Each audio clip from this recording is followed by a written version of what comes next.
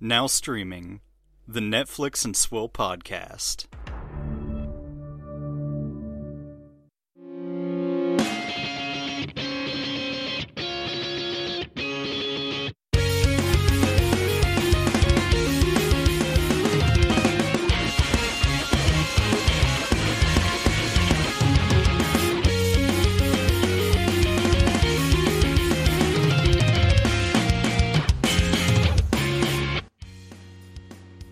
Hello, ladies and gentlemen. Welcome to Netflix and Swill, your source for Netflix news, reviews, and booze. I'm the tournament bad boy, Caleb. And I'm here with a DMCA takedown of this podcast. And I am an attorney. Give me your money. Give me all of your beef syrup.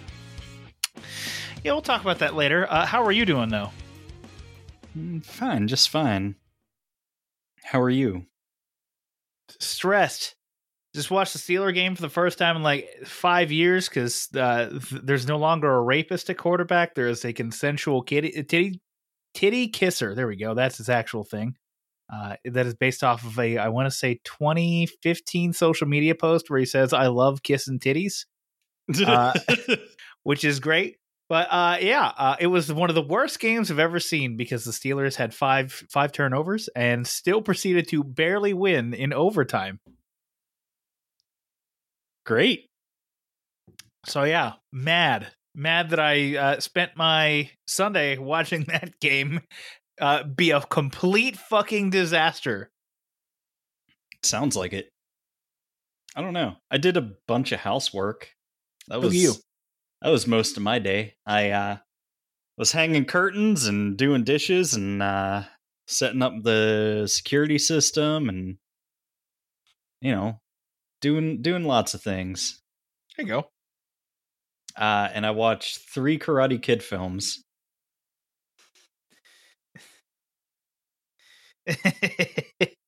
I can't wait to talk about the Karate Kid movies. They're something. They're really something. Yes. So are you. Aw. You're something else. You know that? I know that. Well, hey, why don't we just get into it so we can talk about pseudo-important things. Let's start off like we do every week with What's Your Swill? Can we please get some alcohol into my mouth? He hates these cans! Stay away from the can!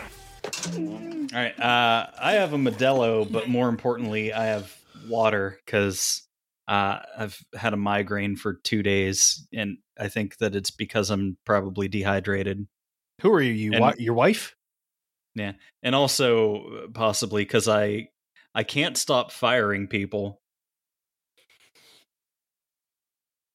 I know you just fired your second person, which you said third. You were it's now your third person. Yeah. Who was because the first one was because they were stealing. What was the second one? The second one, he just was a bad fit. I don't know. I just wasn't getting it.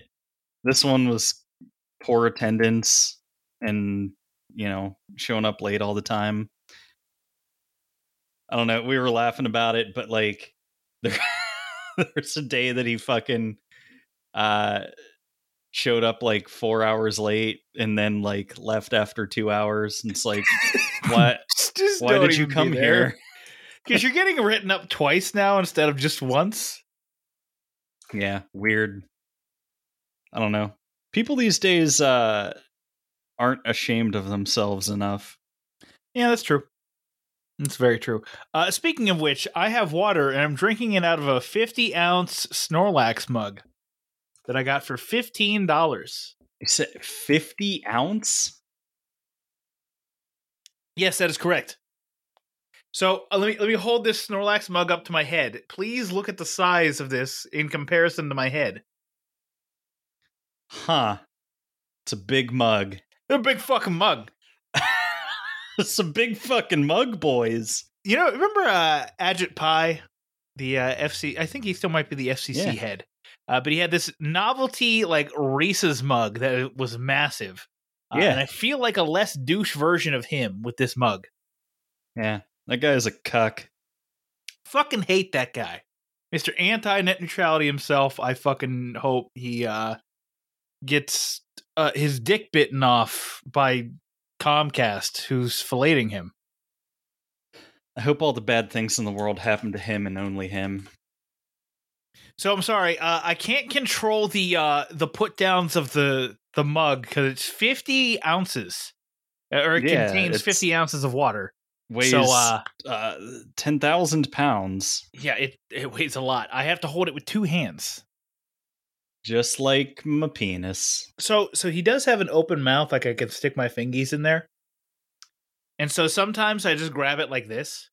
Where I hold my thumb over the lip of the mug and then grab him by his mouth.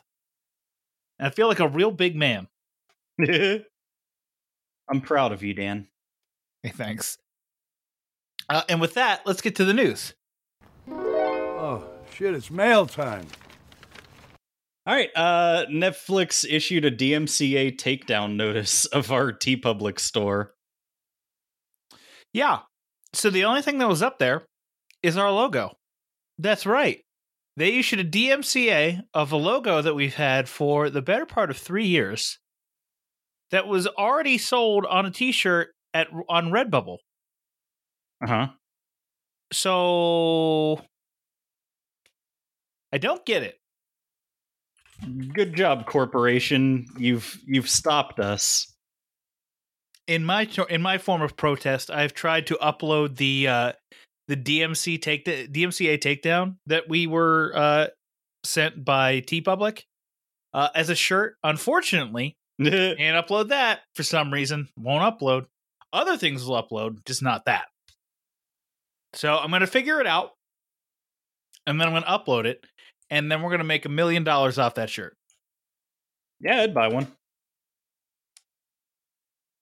Also, in related news, also last week, the Netflix and Swill Instagram account got banned for, quote, impersonating another entity. The fuck? Netflix becoming very litigious. Impersonating another it's us. Yeah, I know. You know what it says on there? Netflix and Swill. You know what it says? A podcast covering all things Netflix. Unaffiliated with Netflix. Now, I know that's not exactly like the most legal thing, but like, if anybody actually thinks we're part of Netflix, like, what's wrong with you? So yes, yeah. I was fairly confident that Netflix took down the Instagram, and then the DMCA takedown of our logo confirmed it. Shit. I've tried to get the Instagram back up, but I don't know. My response was, we have never at any point in history attempted to be anybody but ourselves. Unfortunately, I don't think that worked for Instagram. Fuck you, Instagram. Next up on the list, despite what you're hearing on the internet, Netflix will not be moving to a weekly release for its programs. Yeah, I don't know why people are saying that, but I've seen that a bunch. So there was I want to say it was a newsletter or something along those lines from this lesser known publication, Puck News. And one of the analysts was like, one of the people who was writing the newsletter spoke to an analyst, and they said, Netflix should move to this model. Well, somebody fucking read that, wrote in a tweet that Netflix will be moving to a weekly release model, and then every garbage can website, like Screen Rant, Collider, all these fucking garbage dick piece of shit websites went, oh, Netflix is doing this because this unverified account with no actual news source has decided instead to say, hey, this is happening. And everyone just ran with it. And I'm just so mad because there's no journalism anymore. Journalism is dead. It's all about clicks. You got to get the clicks. That was the amazing thing about the tweet, too, is that there was no news story attached to the tweet originally. It was just like somebody saying like the words in a tweet. And it was like, why are we listening to this place that doesn't even have a fucking website? It didn't make any sense. So, pretend you didn't hear that. It's nothing's changing. Everything's staying the same for now. Will they move to weekly releases? Maybe. I don't know. Should it be for anime? Everything. Probably. But otherwise, it's not happening yet until Netflix says it is, or Netflix starts doing it. What a stupid planet we live on. No one wants to read anymore, Caleb. Netflix Games and Ubisoft are partnering up on 3 original mobile games: Valiant Hearts 2, Mighty Quest, and an original Assassin's Creed mobile game. Ubisoft are terrible. Don't play these games.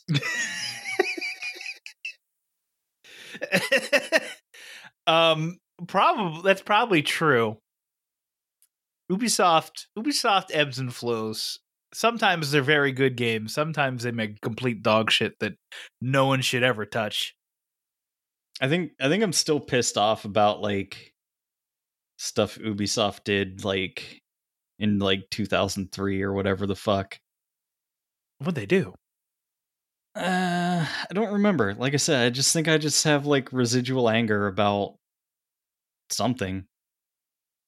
Huh. I think they had some sort of controversy with like I think it was over like DRM. They were one of the companies that had like always on calling back to like their servers to like verify that you're not playing a pirated version of the game, and it like made a lot of their games unplayable, and they would just like take people's games away forever. I don't know, it was real weird. It was a weird time for things. Yeah, DRM is stupid. And it's kind of why like I don't like buying digital games as much as I used to. Because ideally, digital games are always fantastic. They were just like, hey, you get this game for, you don't have to take up any shelf space or anything. But also, it turns out, if you actually read the fine print, that you don't really own the game. You're just paying for the license for it. And that license can be revoked at any time. Yeah. That's why I hate everything. Hey, that's allowed. I don't know. That's still one of my favorite memes I've ever seen is like, I don't know, because there was like a thing where Shigeru Miyamoto from Nintendo said that like, you know, a delayed game is bad, but like a rushed game that's released before it's ready is bad, is like worse or something. And somebody made a meme of that where it's him and he's saying, a delayed game is bad, an on-time game is bad. I hate video games. Yeah, that's fair. Yeah, that quote has gotten more use over time because now every game seemingly gets delayed, which is stupid because it's very obvious how a hype cycle works now. It is announce game. Know that the launch window that you have announced for said game isn't sustainable or feasible in any way, shape, or form. Announced game has been pushed because the launch window that you announced that you knew wasn't going to be feasible isn't feasible. Yeah. Get goodwill for pushing game. Yeah, I think that Metroid Prime 4 got announced like 3 or 4 years ago at this point. Yes. And it was just a title screen and everybody was like, oh my god, getting Metroid game in like 3 months. Yeah. And then there's been no announcement about it since. Do you know what the best game announcement of all time is? It's coming out at the end of this live stream. Because Nintendo does that one too sometimes.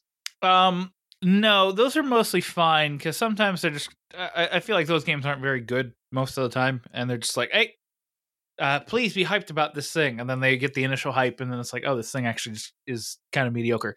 No, the best game announcement of all time is actually Fallout 4 because they announced it at E3, which was in June, and then they were like, "Hey, it's coming out in November," and then it came out in November, and there was no problems. Well, there are problems because it's always Fallout 4, but like everyone was like, "Hey, it's just Fallout 4. Like we're ready for this shit."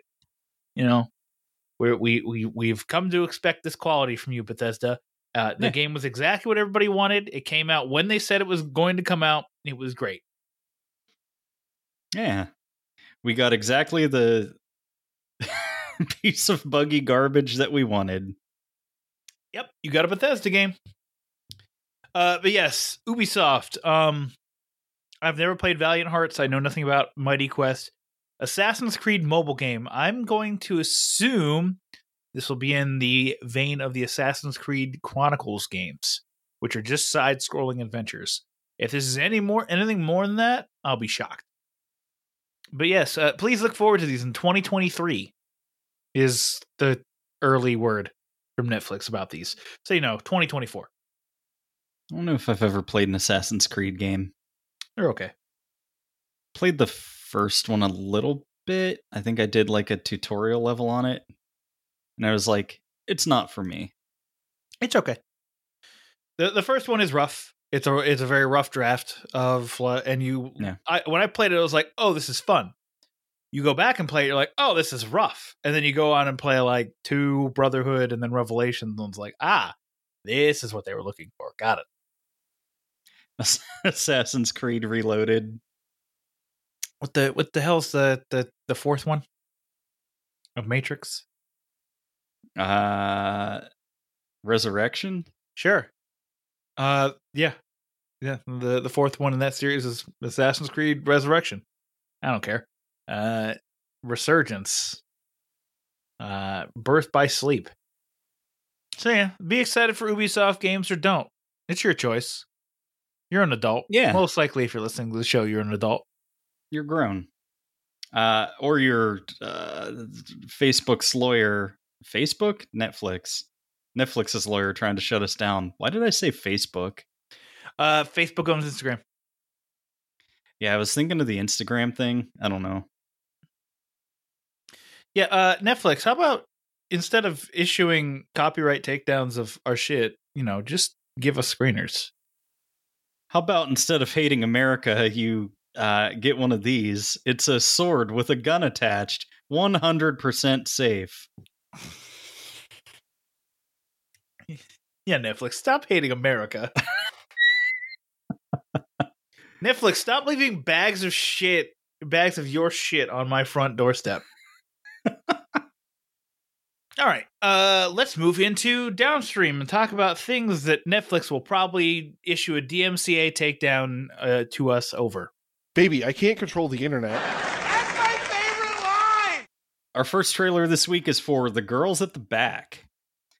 Some people travel to escape. They will travel so that life does not escape them. Hashtag The Girls at the Back. After one of them is diagnosed with cancer, 5 friends devote their annual vacation to expanding their horizons one bucket list challenge at a time.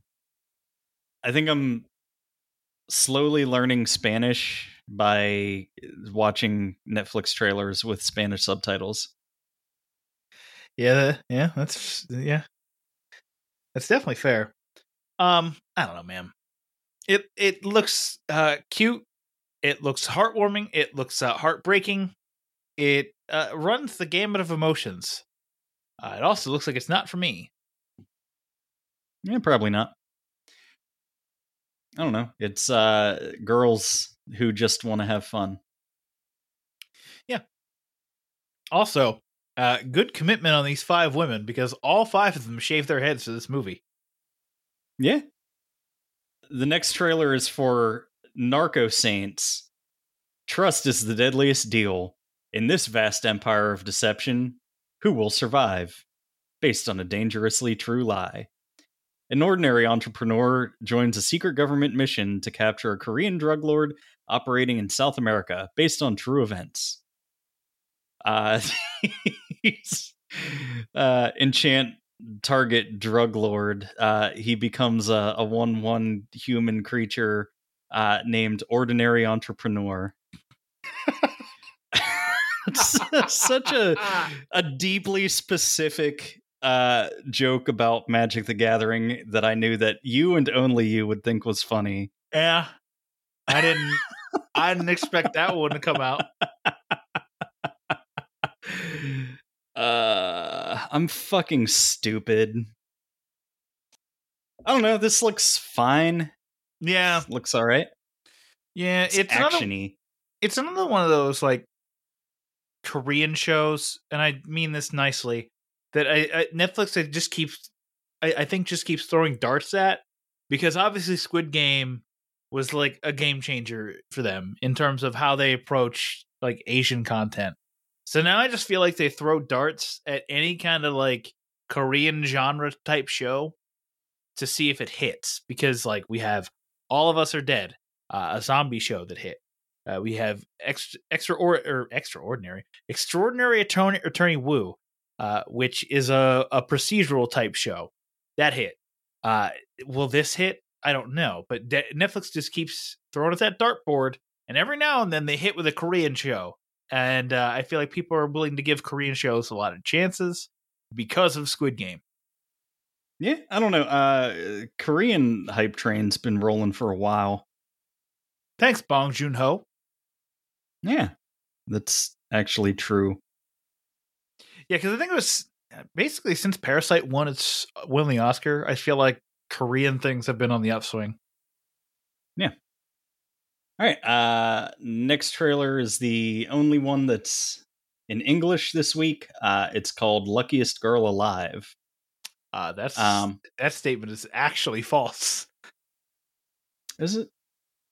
I thought the rest were like all foreign language things. Oh, fuck my ass. I gave you the wrong trailer. Oh, okay. For not this one, but the following one. Oh, okay. Well, maybe we'll review different trailers. Okay, yeah. Yeah, we can just talk about different trailers. Although I watched that one too. So Luckiest Girl Alive is based on the best-selling novel. Annie Finelli, played by Mila Kunis, a sharp-tongued New Yorker, appears to have it all: a sought-after position at a glossy magazine, a killer wardrobe, and a dream Nantucket wedding on the horizon. But when the director of a crime documentary invites her to tell her side of the shocking incident that took place when she was a teenager at the prestigious Brently School, Annie is forced to confront a dark truth that threatens to unravel her meticulously crafted life. Directed by Mike Barker, written by Jessica Knoll, a writer's perfectly crafted New York City life starts to unravel when a true crime documentary forces her to confront her harrowing high school history. Alliteration. Also Brently. Whatever Brently did at school, she's in trouble for it. God damn you, Brently. How dare you get Mila Kunis in trouble? For people who don't know us in real life, or in the have highly specific knowledge of like who we interact with on socials, like we have a friend whose name is Brently. Yes. So for the trailer, I don't know. It's Mila Kunis. I like Mila Kunis, but like in certain things, I don't know if she'll be any good in this. This also seems like kind of like trash. Is this supposed to be a movie? They say if it was a movie. I thought it was a series, maybe? I don't fucking know. I can never tell. Well, and that's the thing is like, what does it say? Only on Netflix. Oh, it's rated R, so it's a movie. So already it feels like it's going to be overstuffed because we have the whole current timeline. We have to discuss everything that happened in the past. It just feels like it's going to be a very overloaded, probably 2-hour movie, which is fine. But also, like, I don't know if this will hold my attention for 2 hours. Yeah, probably not. The last trailer that I watched is called High Water. In 1997, scientists and local government officials face life and death decisions when a destructive flood wave threatens the city. The local authorities, led by the aspiring clerk Jacob Marzak, bring in Yasmina Tremor, a female hydrologist with a troubled past.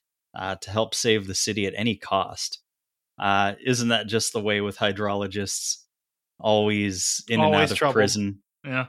At the same time, Andre Rabaz returns to his hometown Keddy near Roclaw, unexpectedly leading the rebellious residents.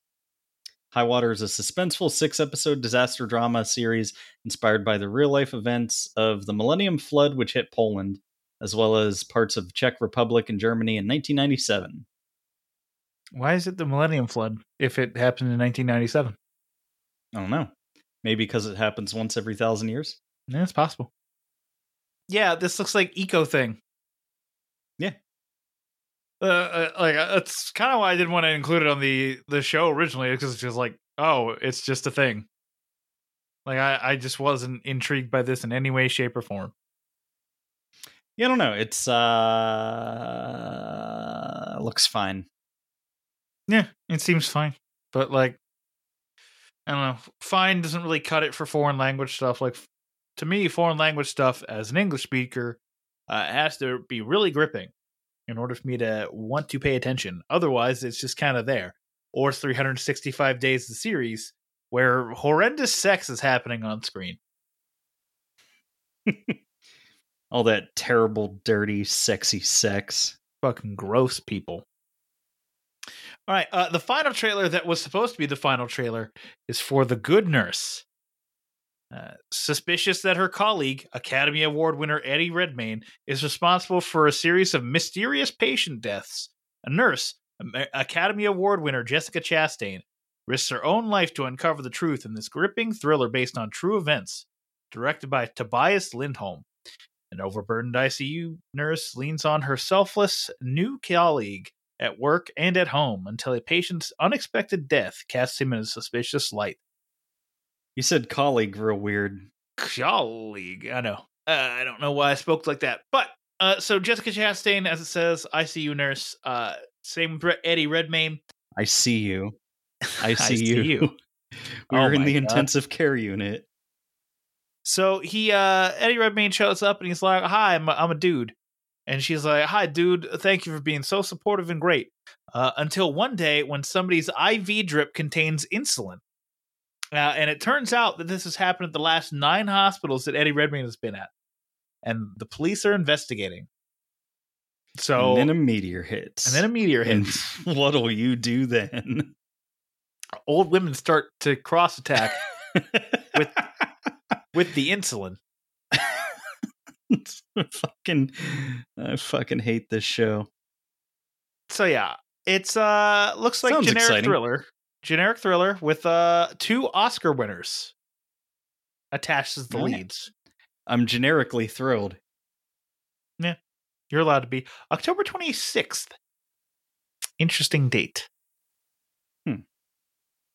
Your mom's an interesting date. Ayo. Hey, you got her. Sorry, Linda. That'll bring us over to quick hits.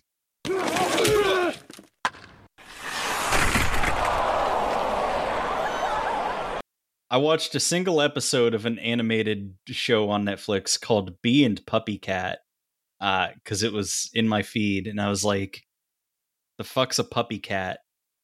So this is like, it says it's an adult animation.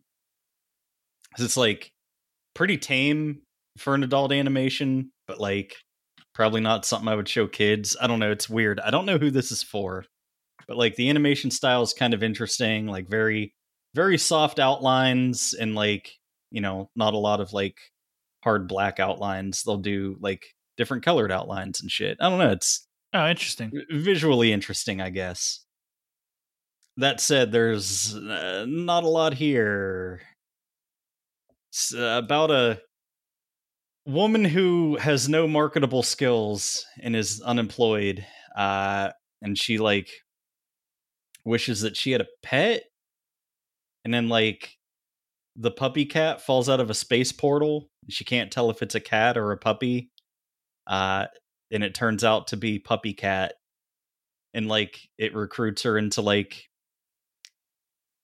like a temp agency that does stuff in like different dimensions. So like the first episode, they have to like go babysit a space baby, and it's real weird.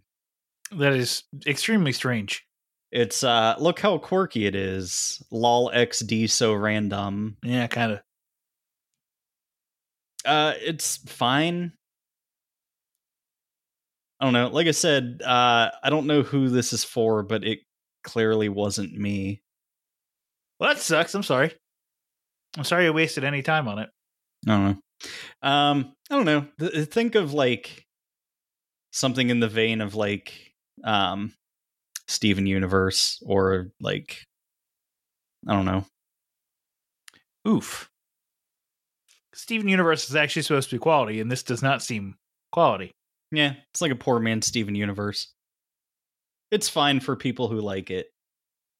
What about you? I watched a couple more episodes of Extraordinary Attorney Woo. Yeah, I need to get back to it. I liked it a lot. So yeah. She took an episode off to not be an attorney, although they never processed her resignation, so she was always an attorney. She took on some contract law, where she used the way the law works in order to get these people out of a contract without you seeing her explicitly say for them to do this. Basically, they just had the people who they signed the contract with assault them, and therefore the law says if you will assault somebody you have a contract with, you can the person you assaulted can negate the contract. So they got out of an unfavorable contract and got into a more favorable one because they're good people. And then the second episode was all about like these the fuck kind of machines were these?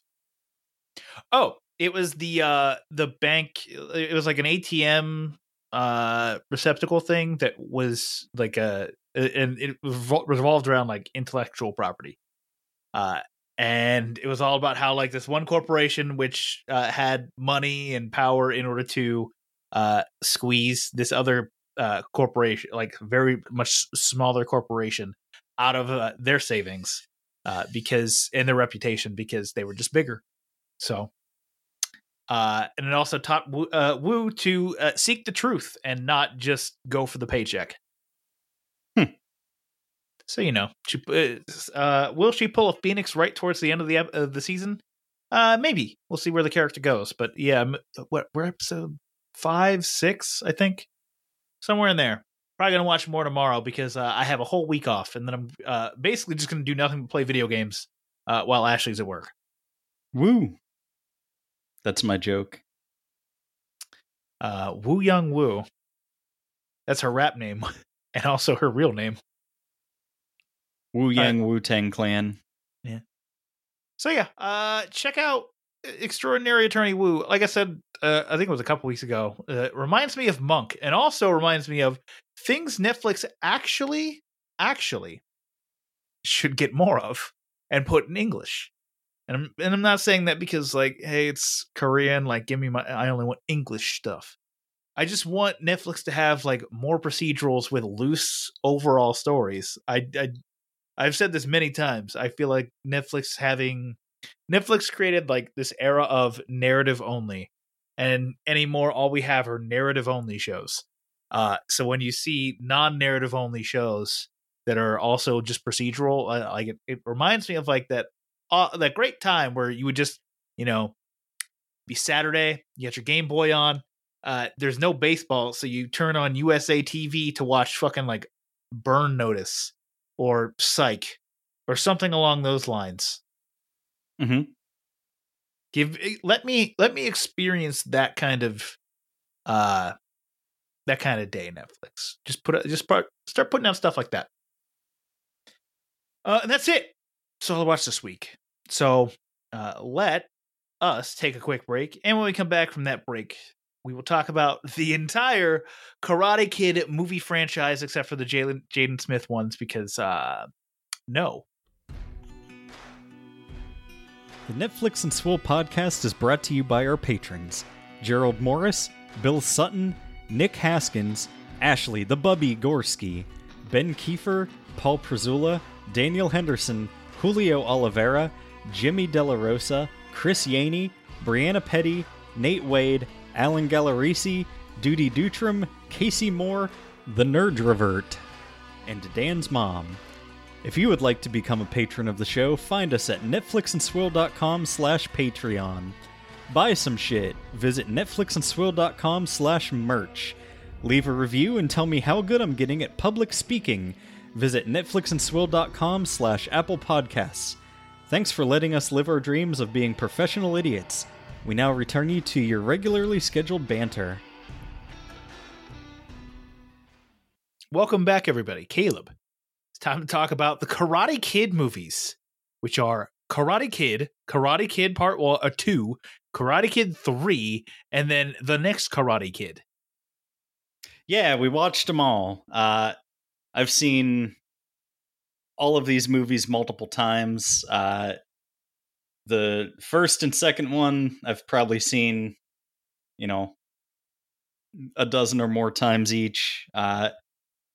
Part 3 and the next Karate Kid, I've seen exactly 2 times as of this rewatch. So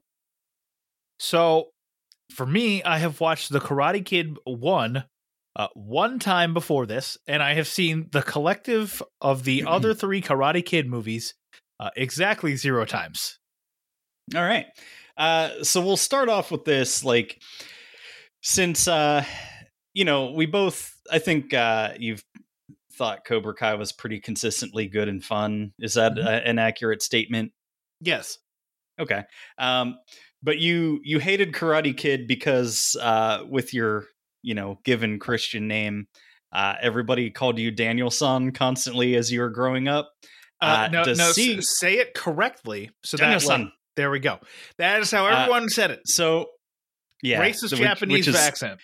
Which is pretty bad. But now, having watched through these and being a fan of Cobra Kai, does it kind of recontextualize it and help you move past that, or does it re-immerse you in your childhood trauma? No, I wouldn't say I've ever hated Karate Kid for doing that. Maybe I've said that in the past, and if I did, I was joking. I don't really care that much. The name Dan the Man was far worse in every capacity than Daniel-san ever was. So I don't give a fuck about that. But who the fuck called you Dan the Man? Everybody. That's fucking annoying. Fucking everybody. It was so annoying. I didn't get an original name, nickname, until high school, where I became Trash Man Dan. Because this is true.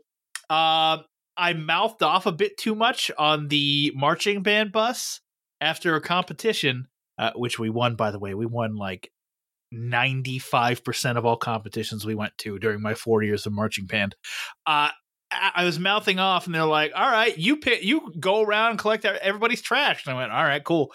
And one fucking smartass kid was like, look, it's Trash Man Dan. And I was like, okay, we'll go with it. Fuck it. It's at least somewhat original. That's about as unfortunate as my elementary school nickname, which was Chubba. Ooh. They didn't even nickname you Chubbs after Chubbs Peterson. It took a lot of work in middle school to reinvent myself as Brown Dog. You could have been Brown which was what my football teammates started calling me. Yeah, well, football players aren't exactly known for being original. I mean, they could have dog seems like about the height of adding dog to something seems like the height of their intelligence. Yes. But it's no hockey players who just add a SY at the end of every name. And if you were wondering, that happens in Letterkenny, and that is 100% true. Hockey players are extremely unoriginal with their nicknames. Would my hockey name be Brownlee or Brownsley? I would just call you Brownie. Fuck you, Shorzy. Yeah, exactly. So, okay. So back on topic, after we talked about nicknames for about 5 minutes, which there you go, everybody. There's your personal talk for this week, knowing more information about us. So having watched all 4 of these movies, it is an absolute marvel at what the Cobra Kai writers were able to extract from this and move into actual plots for the show, because there is fucking nothing. Because, well, so here's the thing, is like the first movie I would say is actually quite good. And there's a lot of like little details I think that kind of make the movie, despite the fact that like, even in this one, it's like the series' grip on reality is tenuous at best. Yes. But the exhaustive attention to detail that the creators of Cobra Kai have extracted from this is like phenomenal. Like every little moving piece and part comes back into play at some point. It's incredible.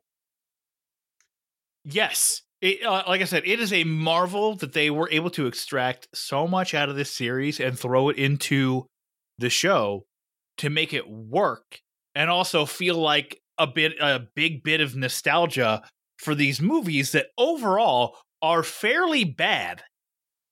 Yeah, I don't know. Like I said, I think the first one's pretty good. I unironically think that John Kreese is one of the greatest film villains of all time, just because he's so deliciously and insidiously evil. And then like starting with part 2, the bad guys in every movie are just cartoon characters, correct? Which I also love. Yes, but like John Kreese is a fucking great villain. So I will say this regarding all of them, because they all follow the exact same formula of kid in new paradigm, kid meet Miyagi, or kid talk to Miyagi. Miyagi's like, teach karate. Enemy shows up. Kid beaten up by stronger kid. Yeah. Kid then goes to Miyagi, gets karate training. Enemy shows up and is just kind of there and seemingly present.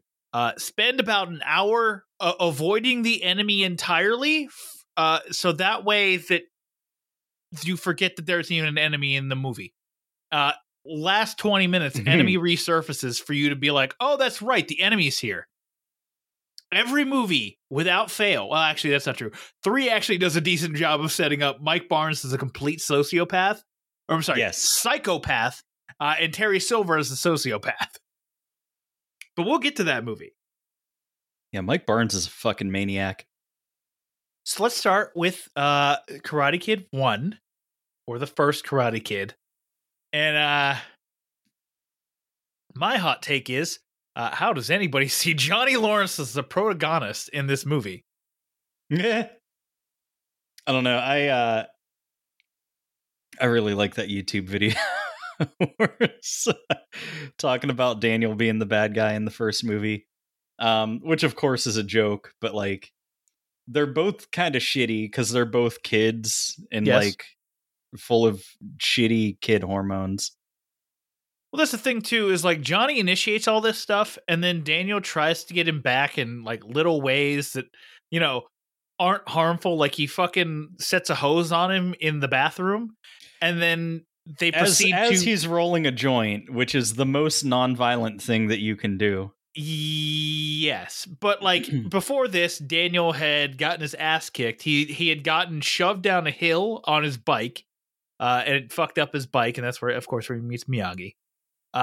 So like he's just getting like his little bit of revenge, and the guy's like, "Well, fuck you for getting a little bit of revenge. We're now going to kick your ass until this Asian man bounds the fence and takes us all out."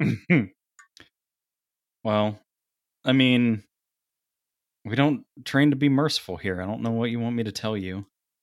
I guess it's true. But yeah, I don't yes, Daniel's a little bit shitty to them. But I think he earns the right to be a little bit shitty to them if they have been, assaulting him the entire time. Yeah, I would say so. Also, question, because I don't remember seeing this in the movie. Where the fuck does anybody say that a kick to the face is illegal? They don't until Karate Kid 3 in the second tournament. Yes. So, like, that becomes a rule later. But it's Right. not a rule in the first movie.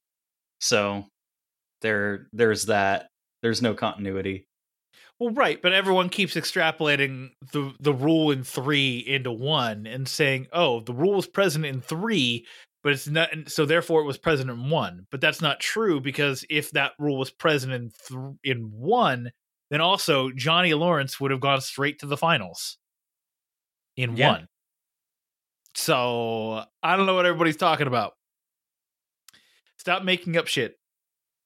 Elizabeth Shue is pretty attractive, and it's okay for me to say that because at the time this movie was made, she was 21.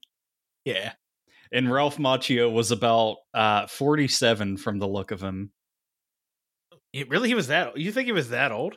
No, Well, not that old. I know you're being facetious, but yeah. But like when the movie came out, he was 20. He was like mid-20s, 23, 24. Oh my god!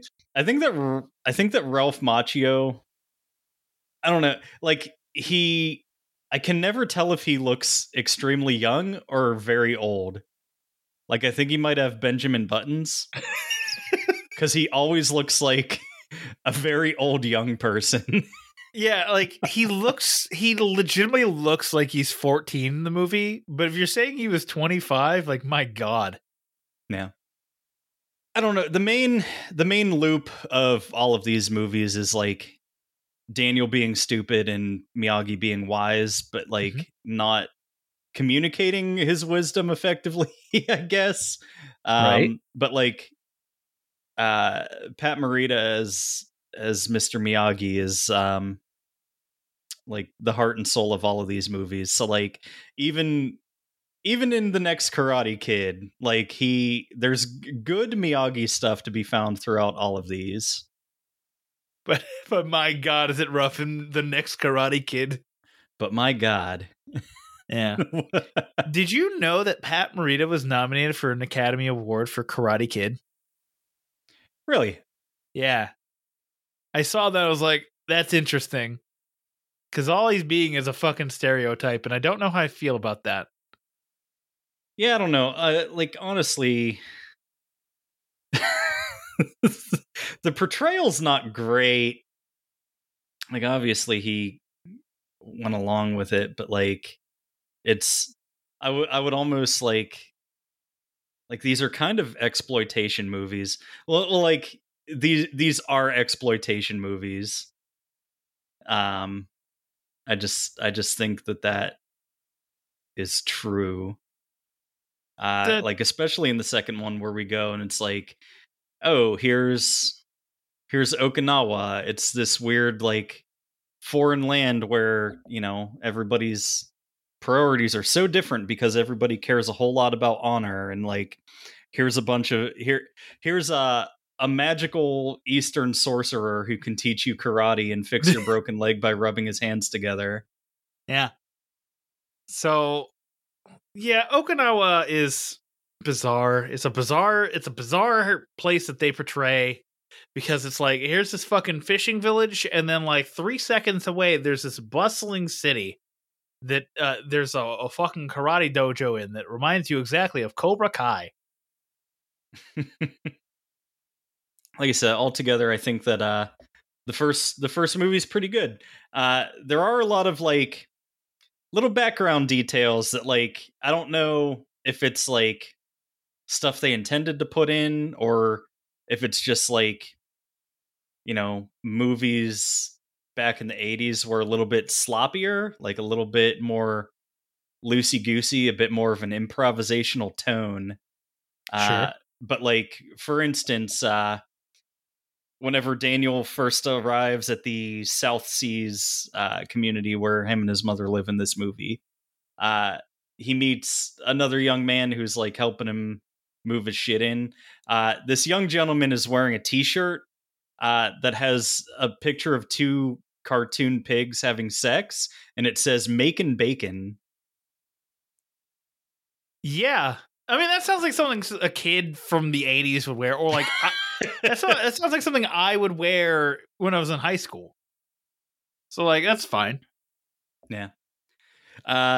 It's like, I was expecting to see like 20 people just walking down the street wearing fucking Bartman t-shirts. Cause yeah. That's not until the next Karate Kid though. But like, I don't know, this movie I think does a bad job of setting up Johnny Lawrence and Cobra Kai, because Daniel and Miyagi go to Cobra Kai with about like an hour left in the movie or so. And then they set up the confrontation of, Daniel will fight at the All Valley in order to settle this. And then you see Johnny and Daniel interact one other time before the tournament. Yeah, and when Daniel just continues to provoke him because he's a mean little shit. Right. Which is fine. You're whatever. But like, it was just like, okay, so what is why do I care about Cobra Kai or Johnny in any way, shape, or form? Like, I feel like all the lore of Cobra Kai was really truly introduced in 3. Yeah, that's true. Also, like, it's interesting kind of what they did with the series Cobra Kai, because like there wasn't a lot there to build off of with Johnny being the main character. So like they pretty much with like just little scraps and bits and pieces of things, like they pretty much were able to build his entire story from whole cloth, right? Which is interesting to me. Well, that's the thing too, is I want to see like deleted scenes, because I wonder what deleted scenes look like for Karate Kid, and if those have anything to do with influencing Johnny's story. Because like I never got the sense that he had like a troubled family, which he seemingly did. I never got the sense of anything that actually gets brought up in Cobra Kai that, like, I don't know, it was just one of those things where I was like, this is when you watch Cobra Kai and then watch this, you're just like, where did all of this stuff for Johnny come from? Because like the beginning of 2, where it's fucking Kreese beating up on Johnny and the kids of Cobra Kai, like that felt like a deleted scene of 1, and they didn't end on that scene because they couldn't, because you want the finale to be this heroic thing of Daniel overcoming bullying. You can't have it be a man assaulting children in the parking lot and then having an Asian man come and beat his ass. I don't know. It's pretty incredible how they like, everybody looks the same and like in the same costumes. It's like, yeah, the second movie they made 2 years later. Yeah. And it's like everybody looks the damn same, which is kind of impressive in its own right, I guess. All the movies do that. It like weaves in,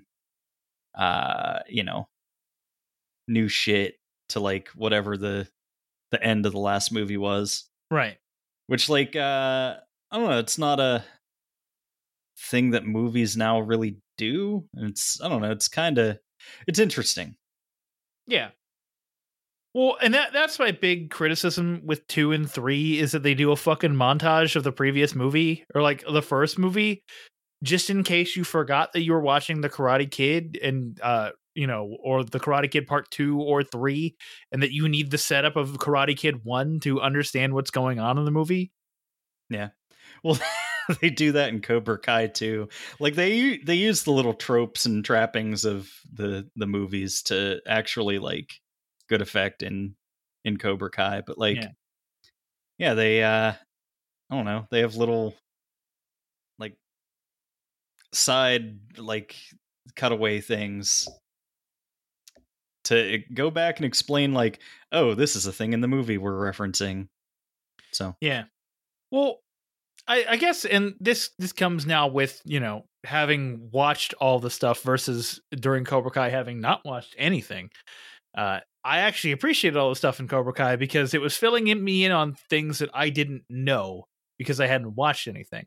Now that I've watched it, and I literally watched like Karate Kid 1 and then went into Karate Kid 2 and 3, knowing exactly what happened in Karate Kid 1 and just being like, oh, good, a 5-minute montage of everything I've already known. Fantastic. Yeah. Great. I think that's good enough. Like Karate Kid, pretty standard hero story type stuff, I guess. What would you rate it? It's like a 3. It's fine. Yeah. I'd probably go 3.5. That's fair. Yeah. I mean, you definitely have probably some nostalgia element attached to that too, considering you've 100%. Watched it so much. But like for me, it's just like, hey, this is a pretty standard story that is really lacking in a lot of elements. And especially considering what follows it up with Cobra Kai, you expect more of those elements to be prevalent, and they're just not. Yeah. All right. That'll bring us to Karate Kid Part 2. Which came out 2 years later in 1986. Same year I came out. It's a good joke. In this time, they're back.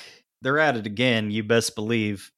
But Daniel accompanies Mr. Miyagi to his childhood home in Okinawa to visit Mr. Miyagi's dying father.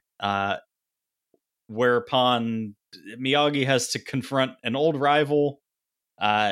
Daniel falls in love within 2 scenes after Ali leaves him for a football player from UCLA, which is a good choice on her part. And then he fights a psychopath. So what you really meant to say is that Ali is actually cosplaying as Sir not appearing in this film. Yes, that is accurate. And in her place as the love interest, we have Kumiko, played by Tamlyn Tomita, who, gives Elizabeth Shue a run for her money in terms of cuteness. Sure, that's fair. Yeah, they're like her and Daniel's relationship is fine. It's we apparently need a love interest because it's the 80s. You need a love interest in every movie. Yeah. Except I enjoy how they pull the rug out from under us on that in the third part, but we'll get there. Oh, yeah. It's a good point. So yeah, I was just like, yeah, okay, whatever. This is the love interest thing is fine here. So like we get Chozen and we get Sato. And Sato is a literal cartoon character. Just the way he portrays himself is you just betray me, I kill you. It is just how I believe it's Matt Stone does his fucking Asian voice in South Park. That's kind of true. Actually, that would be Trey Parker usually doing the Japanese voice. Because I remember who's well, like the reason they always do that in South Park is because like Trey Parker, I guess in college actually majored in Japanese language studies and like Japanese cultural studies. Oh, okay. Which is kind of wild. Like not even just like a minor. I think that was his like actual major. Interesting. So, like, Sato is a cartoon character. Chozen gets there at the end. I mean, there's a lot of weird shit that happens in this movie. Like, Chozen is, like, Sato owns the village, and he just rents it to the village people because reasons? Yeah, Sato, Miyagi became the world's most humble person. Sato became a successful business boy, but neither of them got the girl that they were fighting over. No, she specifically never married. She made sure to say that. You know, sucks for her. She died an old virgin. I know, right? Fucking loser. So, like, so you have that. Then you have Chosen, who is like Sato's student / nephew, and he is a lunatic. Yeah, he kind of sucks ass. So, like, he cheats people out of money. He's extremely disrespectful. He runs around fucking destroying shit because he can, or because he thinks he can. Like, they go to the Miyagi house and he's just breaking fucking everything in sight, and it's just like, Yeah. I hate this man. Yeah, and that's the thing is, out of all of the people that try to kill Daniel LaRusso, Chosen is the one that I most believe is an actual murderer. Well, yes, because Chosen whips out a knife and holds And tries to kill a girl. and tries to kill a girl at knife point, or threatens to kill. He holds it at her throat as Yeah, he and threatens says, Daniel. You have to fight me or I'm going to stab her in the neck. Exactly. So, yeah, that dude has killed somebody. Factually, he's absolutely done it. 100%. And I can't wait to, finish Cobra Kai season 5 because he's one of the heroes. Right, and if I remember correctly, like, I think at one point whenever he shows up, and I think it's in season 3, maybe early season 4, where he's just like, yeah, I was kind of a shit kid, wasn't I? And now looking back on it, you're just like, oh, wait a minute, what the fuck are you talking about? You weren't just a shit kid, you were a fucking psycho. Psycho killer. So yeah, we love Chosen here. Our favorite murdering or potential murdering man, holding women at knife point. So I know we're skipping ahead because there's the storm that happens, and he's dishonored in the storm because he didn't fucking help Daniel, and forces Sato to go. And so Sato's like, "You're dead to me," and then Chosen's like, "All right, instead, so I'm gonna go fucking kill a girl." Because Daniel LaRusso has stolen my honor, and it wasn't my own fucking behavior. Well, they establish that he doesn't understand what honor actually is. So That's true. Because he's an idiot kid. Shocker. Idiot kids don't understand anything. But he ziplines in on a string with lanterns stuck to it. Yeah. Yeah, which are apparently electric lanterns because they're sparking. So he's sliding down a string of Christmas lights, essentially. Yeah. Which is, a cool entrance. It's a cool entrance, except for the fact that, that each one is stopping his momentum, and the actor's looking more and more frustrated by it. And it's like a cartoon. It's like watching a fucking cartoon, which is fine. But yeah, so he drops down, he fucking grabs the girl, and is like, "You're gonna fight me now, Daniel, and we're gonna do it 1-on-1. We're gonna fucking have it out to the death." And then, Daniel fights him. At one point, Chosen kicks a stone statue and breaks part of it. So had Daniel not moved, he would have been killed. He'd have been a dead person. Then Daniel beats him and then gives him the nose honk, which is then called back whenever Daniel meets Chosen again, which is also a callback to the beginning of the movie where Miyagi did it to Kreese instead Miyagi of killing him. Yeah. So I don't hate 2. 2 is a campy mess, but it's also extremely entertaining. Yeah. That's the thing I like the most about it.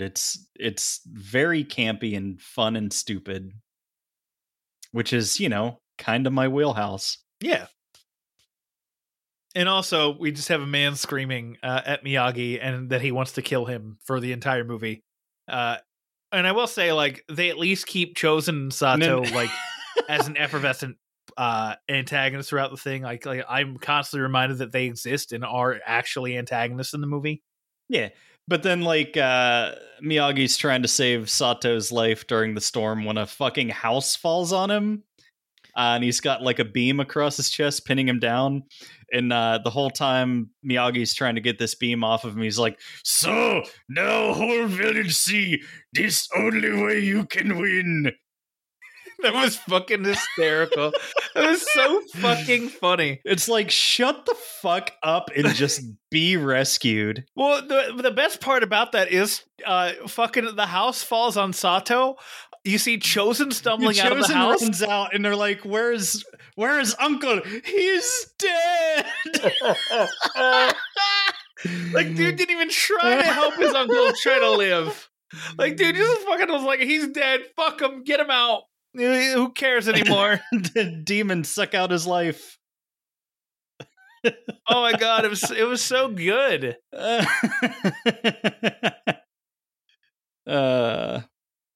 What an excellent scene. The whole storm fantastic. sequence is hilarious. The storm sequence is both insane and hilarious. Yeah. Because Daniel is climbing up what looks kind of like a radio tower or like a lookout post, where this girl it's like a is. little bell tower. Yeah. That's just, it's 3 poles with some boards between them so you can climb up it and ring this bell to warn the village. But then, like, everybody's in the shelter already. This little girl is, like, refusing to come down and stop ringing the bell, even as the storm is already upon them. So Daniel starts climbing up it, and, like, because it's a prop, it splits in convenient ways to where it's a single pole that he's then climbing. Yep.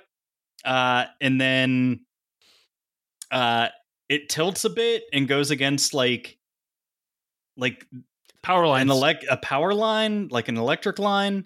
So Daniel pulls his belt off and slaps the power line down, which, as somebody who used to work on power lines, like, if you did that, you would instantly be a corpse. Yeah, that was movie magic. Like that would never work in real life. But whatever. It looked cool, so they did it. And that's just what, like, kind of what the Karate Kid movies are. Is it looks cool, so they did it. Like the crane kick that Miyagi says is fucking unbeatable. Yeah. Right, no Ken defense. It just looks cool. That's all that it is. It's just a cool looking thing. It doesn't actually do anything. Like, if I saw somebody try to crane kick me, I would move out of the way. Yeah. Yeah, and then, like, he tries to do it in the 3rd movie, and the kid just, like, slaps the kick away. Yeah, Mike Barnes doesn't give a shit. Mike Barnes is wait, he does Mike that Barnes. he does that in this movie too. Yeah, he tries to Chosen, trick here. Chosen blocks it. So apparently he's not doing it right because they can defend. Yeah. So yeah, the fight ends with Chosen, and it ends pretty much the exact way the first one ends. It's like Daniel wins the fight. There's about 30 seconds of celebration, and then the movie like fades to credits. They dance a lot. Like there's that's the other thing. They do like after the village is saved, like Miyagi and Sato like reconcile because they help each other save the lives of the villagers. Mm-hmm. So they have the Obon dance, which is, you know, an annual festival. This is one of my favorite things about this movie in particular, and these movies generally, is like how a lot of the extras don't seem to know what they're doing. Correct. So like they just have a crowd of people at the Obon dance, and like there's like they're focusing on the characters, like the main characters of the movie, but then there's like 10 people in the foreground who are kind of trying to do the dance moves but don't really know what they're supposed to be doing. So they're like doing their best to fake it, and the director's just like, fuck it, we got it in one. They look fine. Also, I forgot to say this during the discussion of the first movie, but get him a body bag. Johnny, you're a cream puff. Oh my god, the guy saying Johnny, you're a cream puff is fucking hilarious. Because it's right after Johnny like scored like a very fair point against Daniel, and it's like, wait, what the fuck are you talking about? Yeah. I don't know. The idea of karate hecklers is just like deliciously entertaining to me. It's so good. And then you have Bobby going fucking crazy. Isn't Bobby the one that got cancer and died in Cobra Kai? Yes. And then also Dutch is the insane one with the bleach blonde hair. He was kind of my favorite Cobra Kai boy just because of how fucking unhinged he is. Yeah, I mean, all the Cobra Kai kids are unhinged until Kreese starts beating up Johnny. Yeah. And then he loses all of his students. Yeah. And he goes broke, which I think is as good as a transition as any to get to part 3. Unless there's anything else you want to talk about with 2. No, I like 2. What would you rate it? It's like a 2.5. I would say 3. I'm consistently a half a star higher than you on these. We'll see about that when we get to part 3. Well, because I don't know. Again, the nostalgia factor. Yeah. Because this is one that I did grow up with. So part 3 starts with another flashback.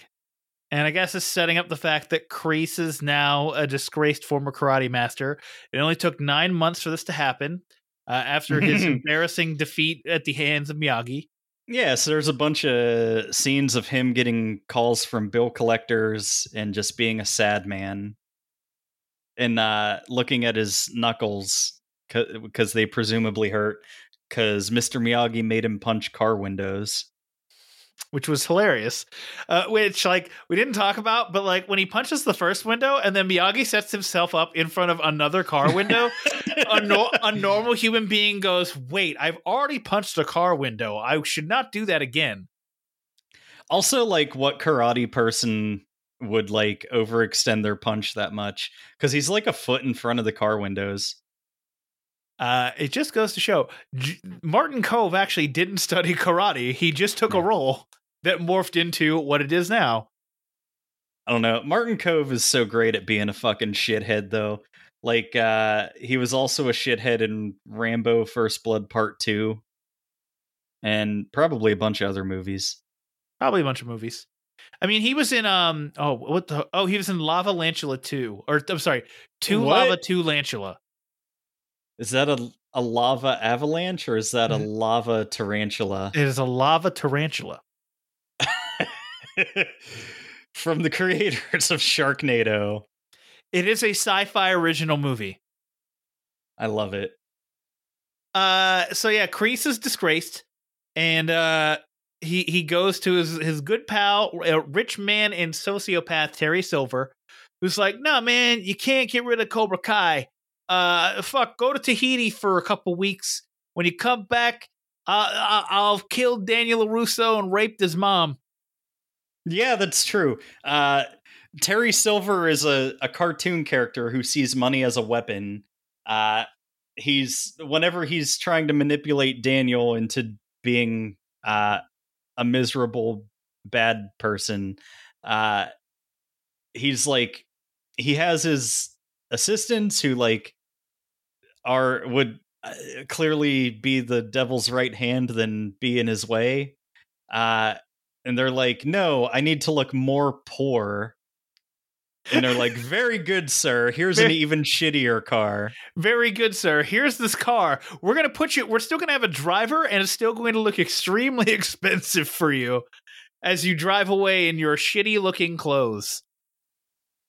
So yeah, fucking Kreese, Terry Silver is ready to enact his plan, so he sends Kreese off to Tahiti for a vacation to like collect himself. And at the exact moment where Kreese is walking into the airport, Miyagi and Daniel are walking out of the airport, and none of them see each other. Nope. And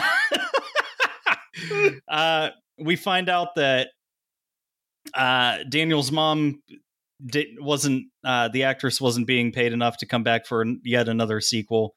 So she's in one scene because they, slipped her a 20 and said, "Hey, do this real quick so we can write you out of the movie." Let's also have a large old man lay on a bed and just hack the whole time. We finally get to see Uncle Louie, the legend, the man, the myth, the legend, as he's dying of fucking emphysema. An old man with emphysema, he needs a lot of help. Just coughing incessantly and just ringing this bell nonstop to try to get Daniel's mom to fucking smother him. reinflate his fucking collapsed lung. Oh my god, Uncle Louie is fantastic. Yeah, Uncle Louie's great. So Daniel's supposed to start college, and he has a bunch of money in order to start college. But then he's like, "Yeah, Mr. Miyagi, you're out of a job now because we had to leave our house because they sold it and are now tearing it down. What did you want to do with your life?" And Miyagi's like, "I always wanted to open a bonsai tree store." So Daniel puts a fucking down payment on a lease for a bonsai tree store. Yeah, and says, fuck college. I wasn't that smart anyway. Yeah. Which is fair. Yeah. You were always allowed to not do that. He really wasn't. No. So, like, they open the store, and Daniel's all about it, and Miyagi's like, "I don't know, man. But hey, whatever." And then Daniel's like, "Yo, there's this fucking place across the street. It's a pottery place. I'm sure we can get, like, some planters made up for it, for the shop, and they'll look cool." So Daniel goes over, and lo and behold, we run into a person who was supposed to be love interest, but then they decided for some reason to make the friendship platonic. Jesse Andrews. So it's Robin Lively, who, she was a TV actress. She's in Doogie Howser, Twin Peaks. But then she's in this. It is fucking Ryan Reynolds' sister-in-law. Wait, that's Blake Lively's sister? Yes. Well, shit. That makes sense with Lively, but, like, dear God. Yeah. Also, don't even worry about it. Don't give it a second thought. She is back in Cobra Kai season 5. So, I was wondering that. Thankfully, you've seen this now. So yeah, because, like, I know Mike Barnes is back. So I was wondering how much of, like, I was wondering if she would actually be in the show too. Yeah. See, that's the other thing that, like, I'm glad that we did this, because now we have the codex through which to understand this There's fucking no insane understanding. show that we love. There's no understanding, man. Yeah. There's just not. Yeah, but, like, we always joke about it, but, like, about how police don't exist in the Cobra Kai universe.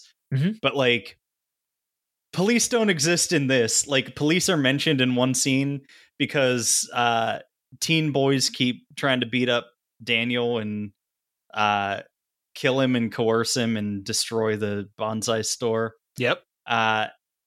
And Daniel's like, "I went to the police and they laughed at me, so I left." Oh my God, I love it. It's so wild. Like, this whole show is just fucking insane. Because, like, it really feels like the real codex to the show, to Cobra Kai, actually comes from this movie. I think I said it earlier. But, like, all the lore of Cobra Kai is established through this movie. Yeah. And, like, it carries over a lot of the same tone stuff as this movie. Like, just the cops not giving a fuck whatsoever. Which is actually kind of true. Also, I don't want to get too far off of the point you're trying to make, but, like, I feel like I'll forget this if I don't say it now. Sure.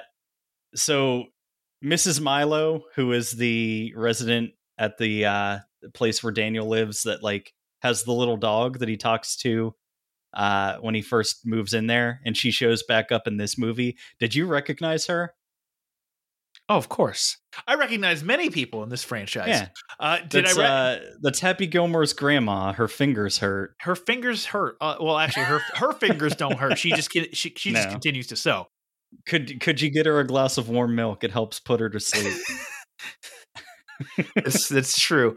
Also, in 2, I noticed a random man on the street who comes up to Daniel and a love interest girl who I don't remember her name. he comes up to her and is like, hey, you going to the dance club later? That is Jurassic Park cast member and eventual Li Shang voice in Mulan, B.D. Wong. That's true. Oh my God. And I legitimately went, wait a fucking minute, is that B.D. Wong? And then I'm like, I hope I'm not racist because I really want that to be B.D. Wong. Shit. So yeah, I love Happy's grandma. I think she was also in the first movie too, as the woman. Yeah. And they just gave her a Jersey accent because fuck it. So we can't delay it any further. We have to talk extensively about Terry Silver. Yes. Also known as the founder and CEO of Dynatox Corp. Dynatox, yep. Totally not an evil organization. Definitely not. It's called Dynatox, and Dynatox. Their business apparently involves dumping chemical waste and nuclear waste in such exotic places as Borneo. Well, I mean, he is like you said a million times. He is a cartoon character. He is just a cartoon character. And I would like for this movie to connect to the Teenage Mutant Ninja Turtles somehow, in that Terry Silver dumped toxic waste somewhere and it got on the Turtles and morphed them into the Teenage Mutant Ninja Turtles. Oh my God, and Miyagi's Splinter. Cool fan theory, not real, but boy, would that be awesome. So yeah. Terry Silver's just insane because, like, Dynatox, of course, hilarious, obvious, like, hey, look, it's definitely the bad guy. He doesn't do, like, altruistic things. He's just evil in every sense. He's in this hot tub with a fucking cigar and a landline telephone. Yeah, an old-timey phone. And he has so much money that he can fuck off and not do anything and just torment this 18-year-old kid who just returned from Okinawa. Yeah. For the next 2 months, this is my full-time job. I'm going to make Daniel LaRusso pay. Just cuz. For no real reason. It's just cuz. So, like, in the first, also this contextualizes everything for the season, or like the series of Cobra Kai. Like, these movies contextualize like why Daniel feels the way he does about a lot of people. The one person I don't understand why he feels so afraid of or, hostile towards is Johnny Lawrence. Because Johnny Lawrence, in the grand scheme of things, does nothing to this kid. Not a fucking thing. Chosen attempts to murder him. Fine, you can be afraid of that guy. Terry Silver and Mike Barnes, fucking psychopaths. You can be afraid of them. Fucking Johnny Lawrence, in comparison to these fucking weirdos, is like, nothing. Yeah.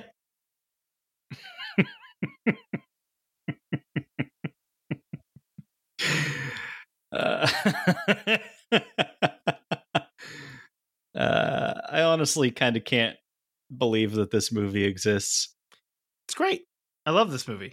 It's so horrendous because, like, and when I mentioned before that this is like the codex by which the franchise of Cobra Kai is built, it takes a lot of Daniel's attitude in this movie and then just pulls it forward. And because, like, when he's ranting towards Miyagi about, like, the store and entering the tournament, he sounds a lot like a car salesman. And so, like, they applied that and just went, yep, he's a used car salesman now. And that's how he makes all of his money, by being a used car salesman. It's pretty good. Continuing on Terry Silver a bit, like, his whole plan of, like, how to break Daniel down, while secretly, feeding Mike Barnes cues to, like, I don't know. Terry Silver does a pretty good job at being, like, a double agent, basically. Mm-hmm. Being super two-faced, but, like, the cherry on top is, like, whenever Daniel figures out what's going on, because like he told Daniel and Mr. Miyagi that Kreese had died. Yeah.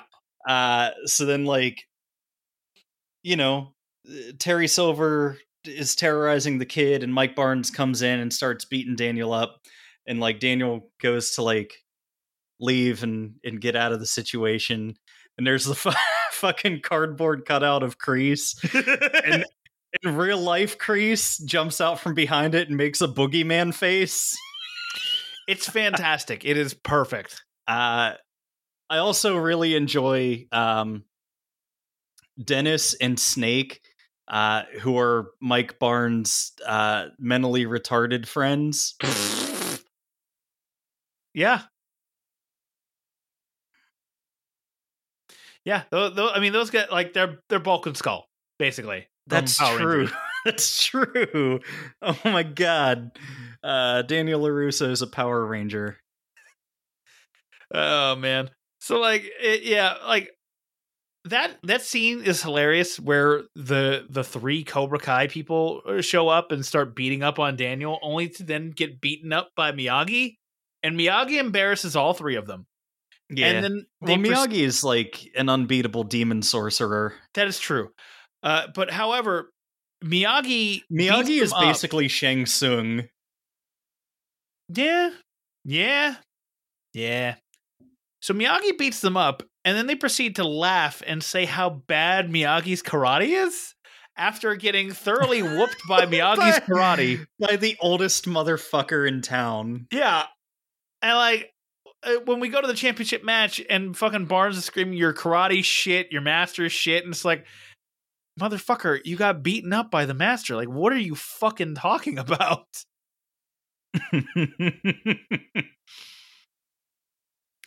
So, final fight is because Terry Silver has it all planned out. He's like, Mike Barnes, you're going to score a point, then you're going to take a disqualification point. You're going to keep it 0-0 for 3 minutes, and then you're going to beat him in sudden death elimination because we want to break him. And it's just like, I don't know, I feel like just squashing him and beating him 3-0 would immediately... because he clearly would have been able to. Mike Barnes is clearly infinitely more talented than Daniel is. Yeah, instead he has to fuck around long enough for Daniel to, like, get out of his head about it. Right. But, like, Daniel says, like, at some point, like, I am afraid of him, and Miyagi's like, win, lose, no matter.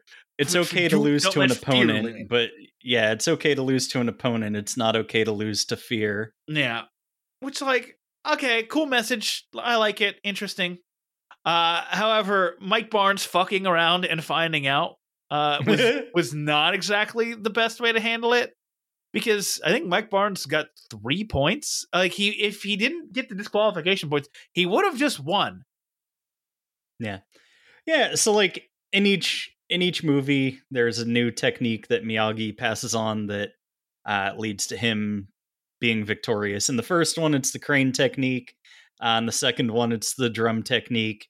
And in this one, it's the secret Miyagi family kata, which he uses at the pivotal moment to center his mind enough to beat the bad boy. Yeah. Yeah, that's really all he's doing. Is it kind of throws off Mike Barnes because he's just doing a regular kata. He looks back at Silver and Kreese and they're like, what the fuck are you doing? Just kill him. Just kill him. So, like, yeah, you're just like, okay, Mike Barnes, like, you definitely just should have won this. Like, that's the part that makes me, like, so weirded out about fucking Cobra Kai, where they refer to Daniel as like a 2-time champion, because it's like they gave him the easiest path in order to repeat, and he still almost gets his ass beat. Actually does get his ass beat and still barely wins, you know, a la another Italian American man, Rocky Balboa. Well, like, I love because, like, so much of this movie is them trying to force Daniel to sign up for the tournament. Because he's just like, fuck you, I'm not doing it. And they're like, Mike Barnes is like, I need your title. And he's like, well, then join the tournament and go fucking take it. Just take it. And they're like, no, I need to beat you for it. And it's like, all right, how sad is your life that, this is what you have to do? Well, yes, but also I think Silver was going to pay him a bunch of money to specifically defeat Daniel. He was giving him a 50% stake in Cobra Kai. That's right. Which, yikers. I hope Mike Barnes went bankrupt. Yeah. I don't know. We'll find out in part 5. That's true. So what would you rate Karate Kid Part 3, a movie about cartoon characters in small trees? It's a cartoon character movie. It's still mostly okay. I guess we didn't really talk about the love interest. Like they are going on a date. So like Daniel meets her, sparks fly, they instantly hit it off. So they're going to meet up for a date. Daniel goes to pick her up and she's like, "Hey, before we go out, I have to tell you, I have a boyfriend and I don't want to lead you on because I'm moving back to Paradise, aka Columbus, Ohio." Which I know hit home for you. And Daniel's like, "Oh, okay. I'm a cuckold. I'll still, take you out for a spaghetti dinner." Yeah, it was just. I don't know what that does. I don't know why they did it, and it doesn't make any sense. Yeah, they wanted to have their cake and eat it too, because presumably by this point, their hubris had grown to the point where they thought they could make Karate Kid movies ad infinitum. So they want an easily removable love interest character. So it's like, fuck it. She has a boyfriend. She's going to Ohio. Yeah. A wasteland from which people never return. Yeah, so she's just a weird character. I mean, she has all the traits of a love interest, except she's not a love interest. That's it. Mm-hmm. She's a woman. She's close with the main character. The main character confides in her multiple times throughout the movie. She's 80s hot. She's 80s hot. It's just, they were like, you will see her big hair. She has it. Fuck it. This woman's not actually in love with Daniel LaRusso. And it's like, okay, fine, whatever. For whatever reason you want to do that, cool. Yeah. But since they're not dating, whenever Mike Barnes kicks her squarely in the chest, you don't care as much. Yeah. She's like, yeah, we're friends, Daniel. Not true. That's obviously he's a fucking shithead.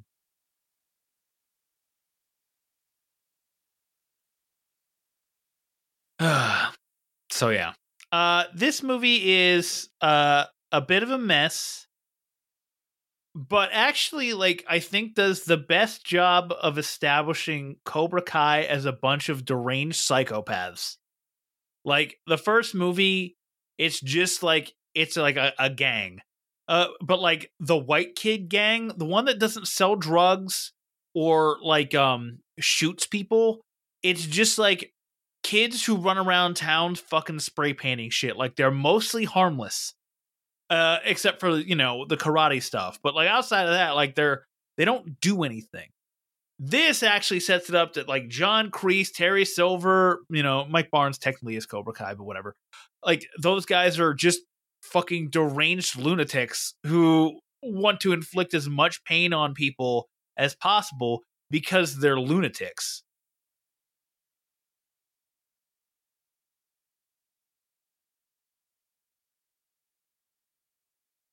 Yeah, I don't think that we get Cobra Kai if we don't have Karate Kid Part 3. I honestly don't. No. Even though most of it stems from stuff in the first movie, I think that Part 3 is what gives us this magical show that we know and love. Yeah, it carries a lot of the weight. With all of our karate friends. It carries a lot of weight in terms of how Cobra Kai is set up, why Daniel is the way he is towards Cobra Kai, and also why Daniel is a used car salesman. Yeah.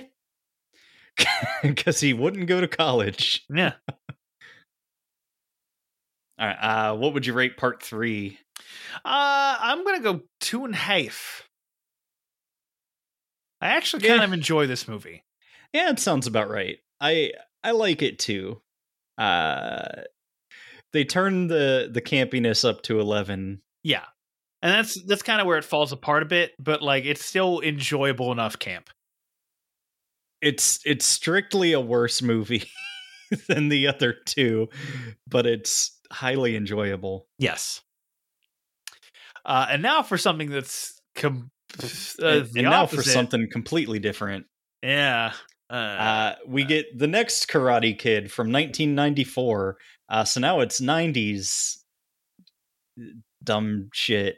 Mr. Miyagi comes back, and this time he has a new friend, Hilary Swank, because Daniel LaRusso is going to clown college.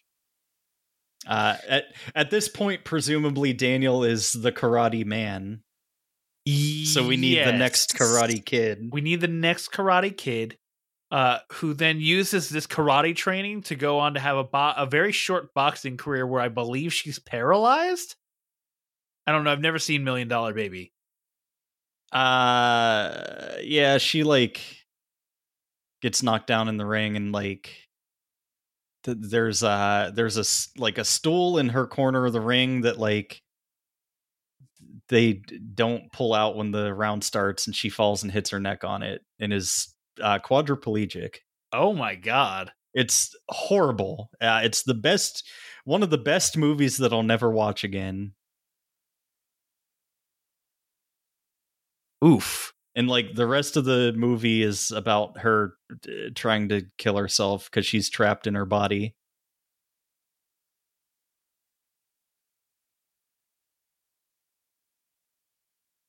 Well, fuck. Sorry to bring down the mood. If I'm ever on life support, please just end it. End my existence. Yeah. Unless like they're like, hey, yeah, you're definitely going to be fine. Like you're just on life support and you'll have like still a pretty good quality of life, then fine. But if like my quality of life is like he'll be a vegetable, just fucking end it. Yeah. This is my living will. Yeah. If I can't use my hands, then like if I can't use my hands and I can't talk, then like there's not really a lot left for me. Right. So Hilary Swank is a troubled youth because her parents died in a car crash. And now she becomes Batman.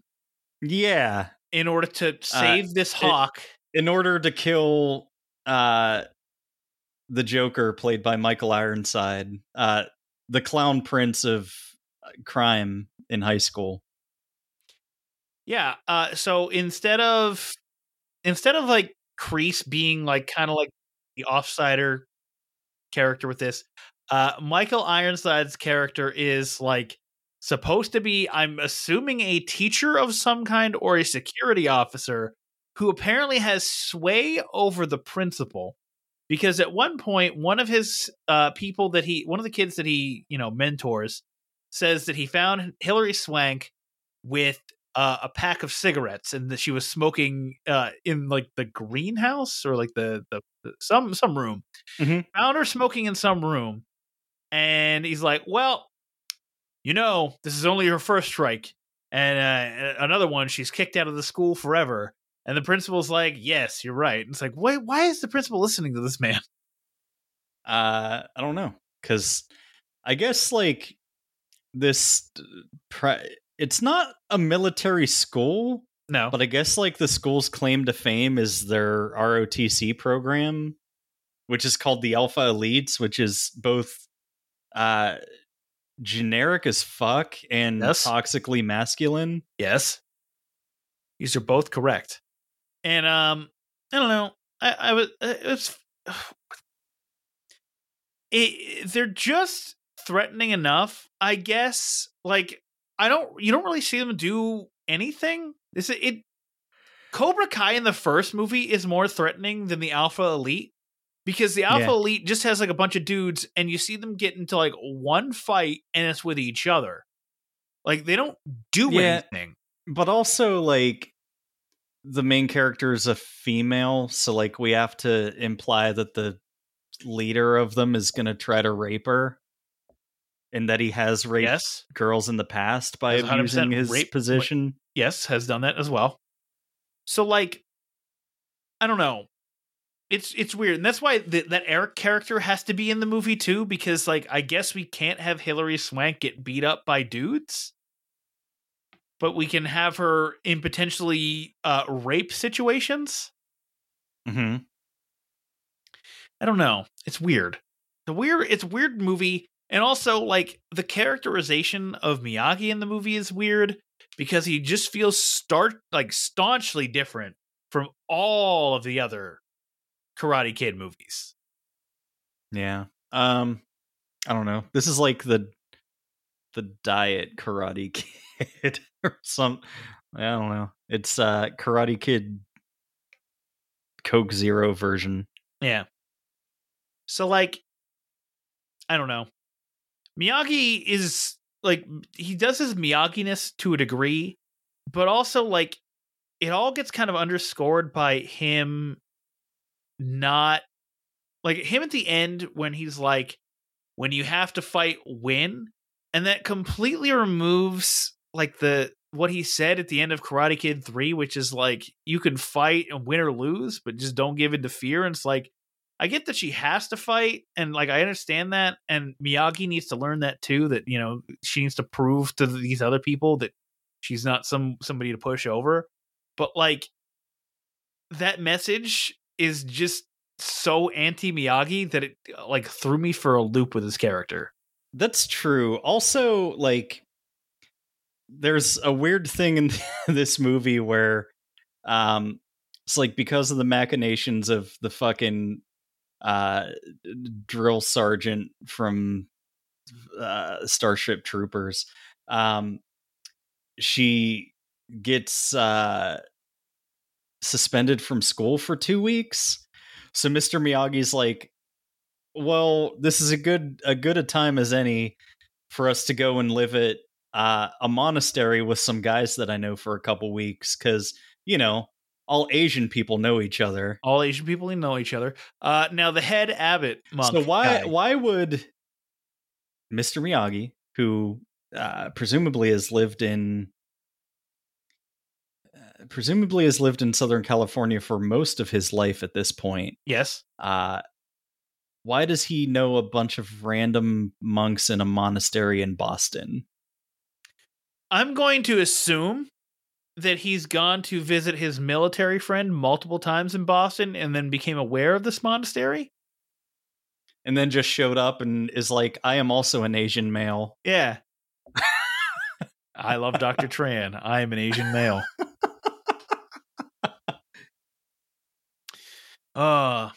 So like, did you recognize the lead monk from the monastery? Yes. I don't know what from. He plays a monk in the other Ace Ventura, thing too. yeah. That is correct. For the second week in a row, we directly reference Ace Ventura when nature calls. Yeah. Yeah. Fantastic. Yeah. That movie actually made in 1995. I thought it was 94 for some reason, but that dude has been typecast as a monk and a monk only. I also love how the monks are credited for this film on IMDb. So we have the character in question, Arsenio Sonny Trinidad, as Abbot Monk. We have Jim Ishida as Tall Monk. We have Seth Sakai as perplexingly Buddhist Monk, which they probably all would be. And then we have Rodney Kageyama as simply Monk. Well, so the other thing with this movie is that it almost is like a comedy, because there's a lot of weird comedic beats, because like Miyagi walks in on Hilary Swank changing, and that's supposed to be in theory comedic. She plays loud music in the middle of the night and wakes up Miyagi like he's in fucking Don't Wake Daddy. And then the second time it happens, he puts cotton balls in his ears. Exactly. And then the monks come out for a fucking night on the town where they go bowling, and then they have a fucking bowling montage with Bostonites They do Who- Zen bowling. They do Zen bowling, and they teach them about the Boston people about the benefits of Zen bowling. And Ashley had to point this out to me because I really wasn't understanding it at the time. But Miyagi cutting the fucking cucumber as Eric walks in. Yeah, it's like stabbing his penis. Yeah, I was like, oh, I Because guess then it he's is like, that. "You'll have her back by 10, right?" And then he holds up the impaled cucumber on the kitchen knife. Yeah, and it's like a little chode. Yeah, it's like this is your dick. This is your dick if you try to touch Hilary Swank with it. Yeah. And then, so yeah, like it seems like they leaned more into the comedy. Like the other movies, the comedy was actually driven from like the lines and not the scenario. Although, I mean, to be fair, everyone is just ridiculous and over the top in 2 and 3. That it's just like they're funny in that kind of way. But like this is more scenario driven instead of character driven. This movie is a fever dream. Yes. I don't know. I wish that Michael Ironside was more of a Terry Silver because he could have been. I mean, they try to make it. I guess he's more like John Kreese, I guess, which is ultimately he just comes up entirely lacking because he just disappears for a huge swath of the movie too. None of the Alpha Elite are even in the movie until they decide to bungee jump off the rafters at prom. At prom, and one of the guys breaks his arms, and it's like, to what end did you do this? What? Also, it made like, no sense. I can't tell if these movies are very pro-military or very anti-military, but I think it's one of the two. Like, Miyagi is obviously like anti-war, but also like he has a Congressional Medal of Honor and has killed many human beings in his lifetime as a soldier. Yes, but then like most of the bad guys in this are like John Kreese, military guy, Terry Silver, military guy, fucking Dugan and his henchmen, military guy and ROTC students. Like, I don't know if what they're saying there, or if they were trying to say anything, or if I'm reading into it, or if it's like a coincidence, or if it's just like you have to have somebody powerful to be the villain, and like, you know, we instantly are like, oh, he's in the military, he can kill people. Well, I wonder if it's more like not all veterans are good people. You know, like we have our Veterans okay, Day. BoJack. I know, but like, but like it almost feels like that because you have such like a hero who like wants to impart goodness upon people, and like you have these guys who seemingly have done fucking nothing. Like all they did was just exist in the military, and they're raising these kids to be macho assholes.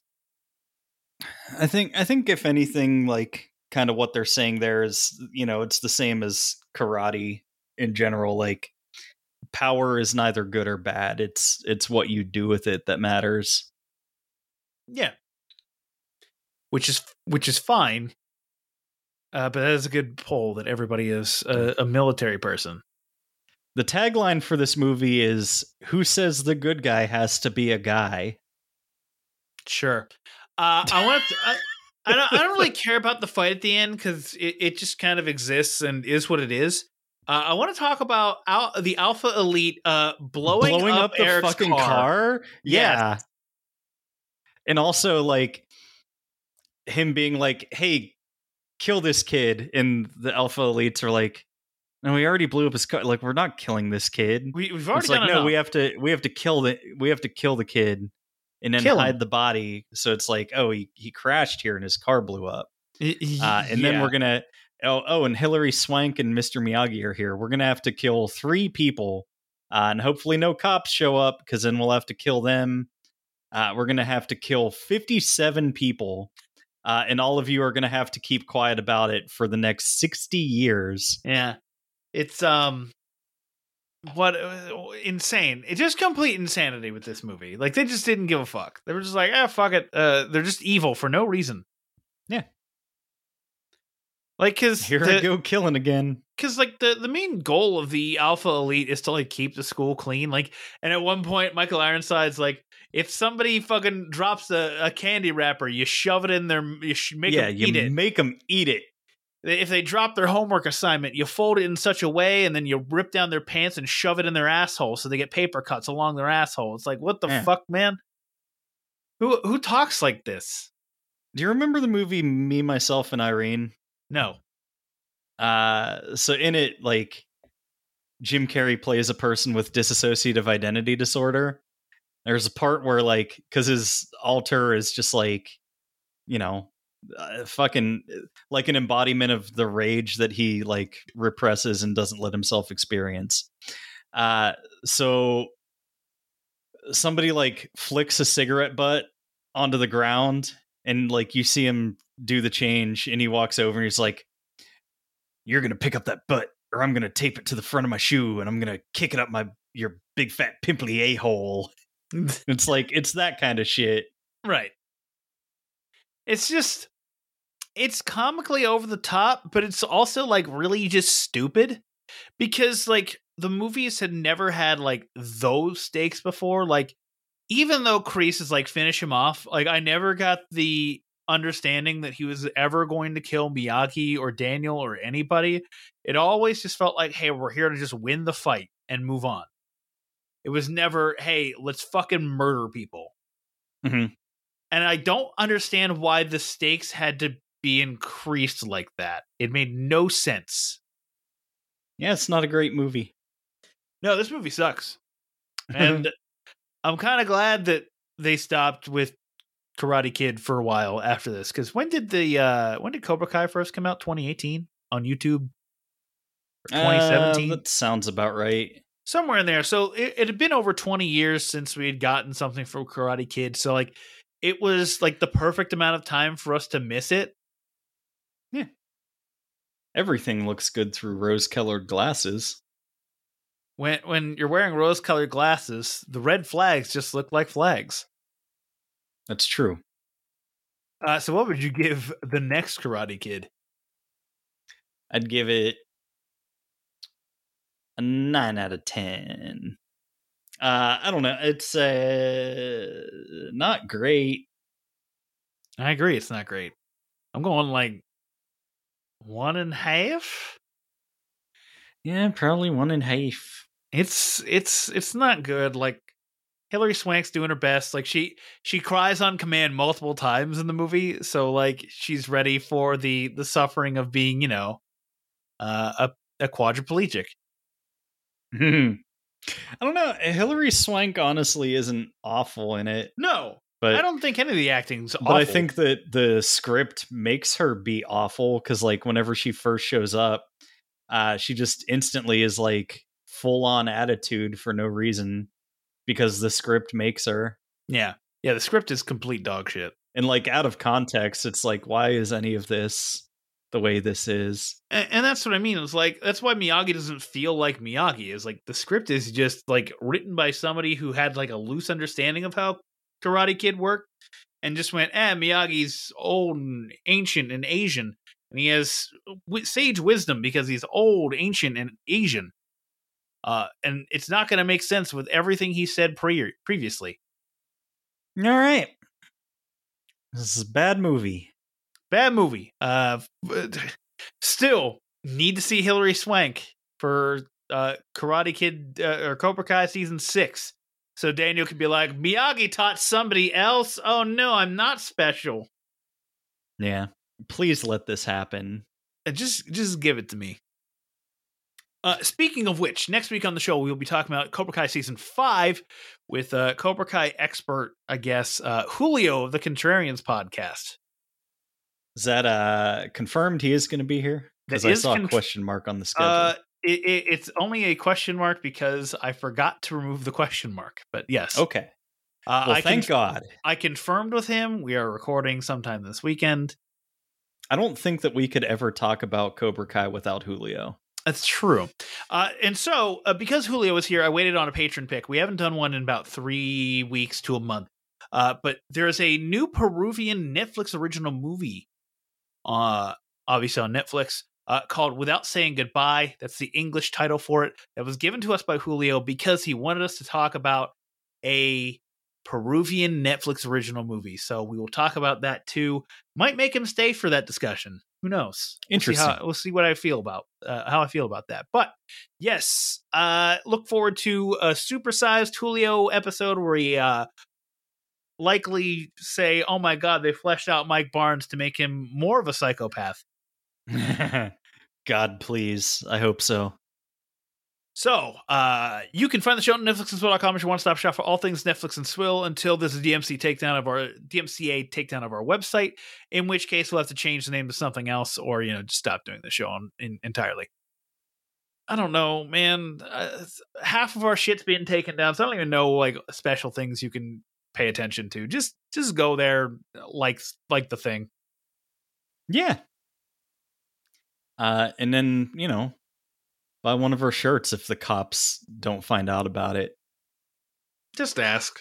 We'll figure out a way to sell a shirt. All right. Thank you to Space Weather for the use of our theme song, Bitter.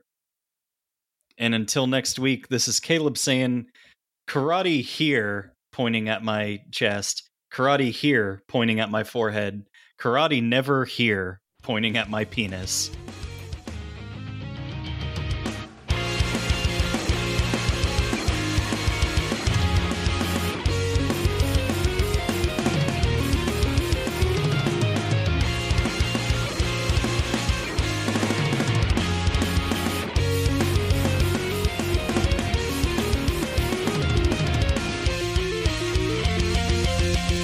Netflix and Swill is an independent podcast.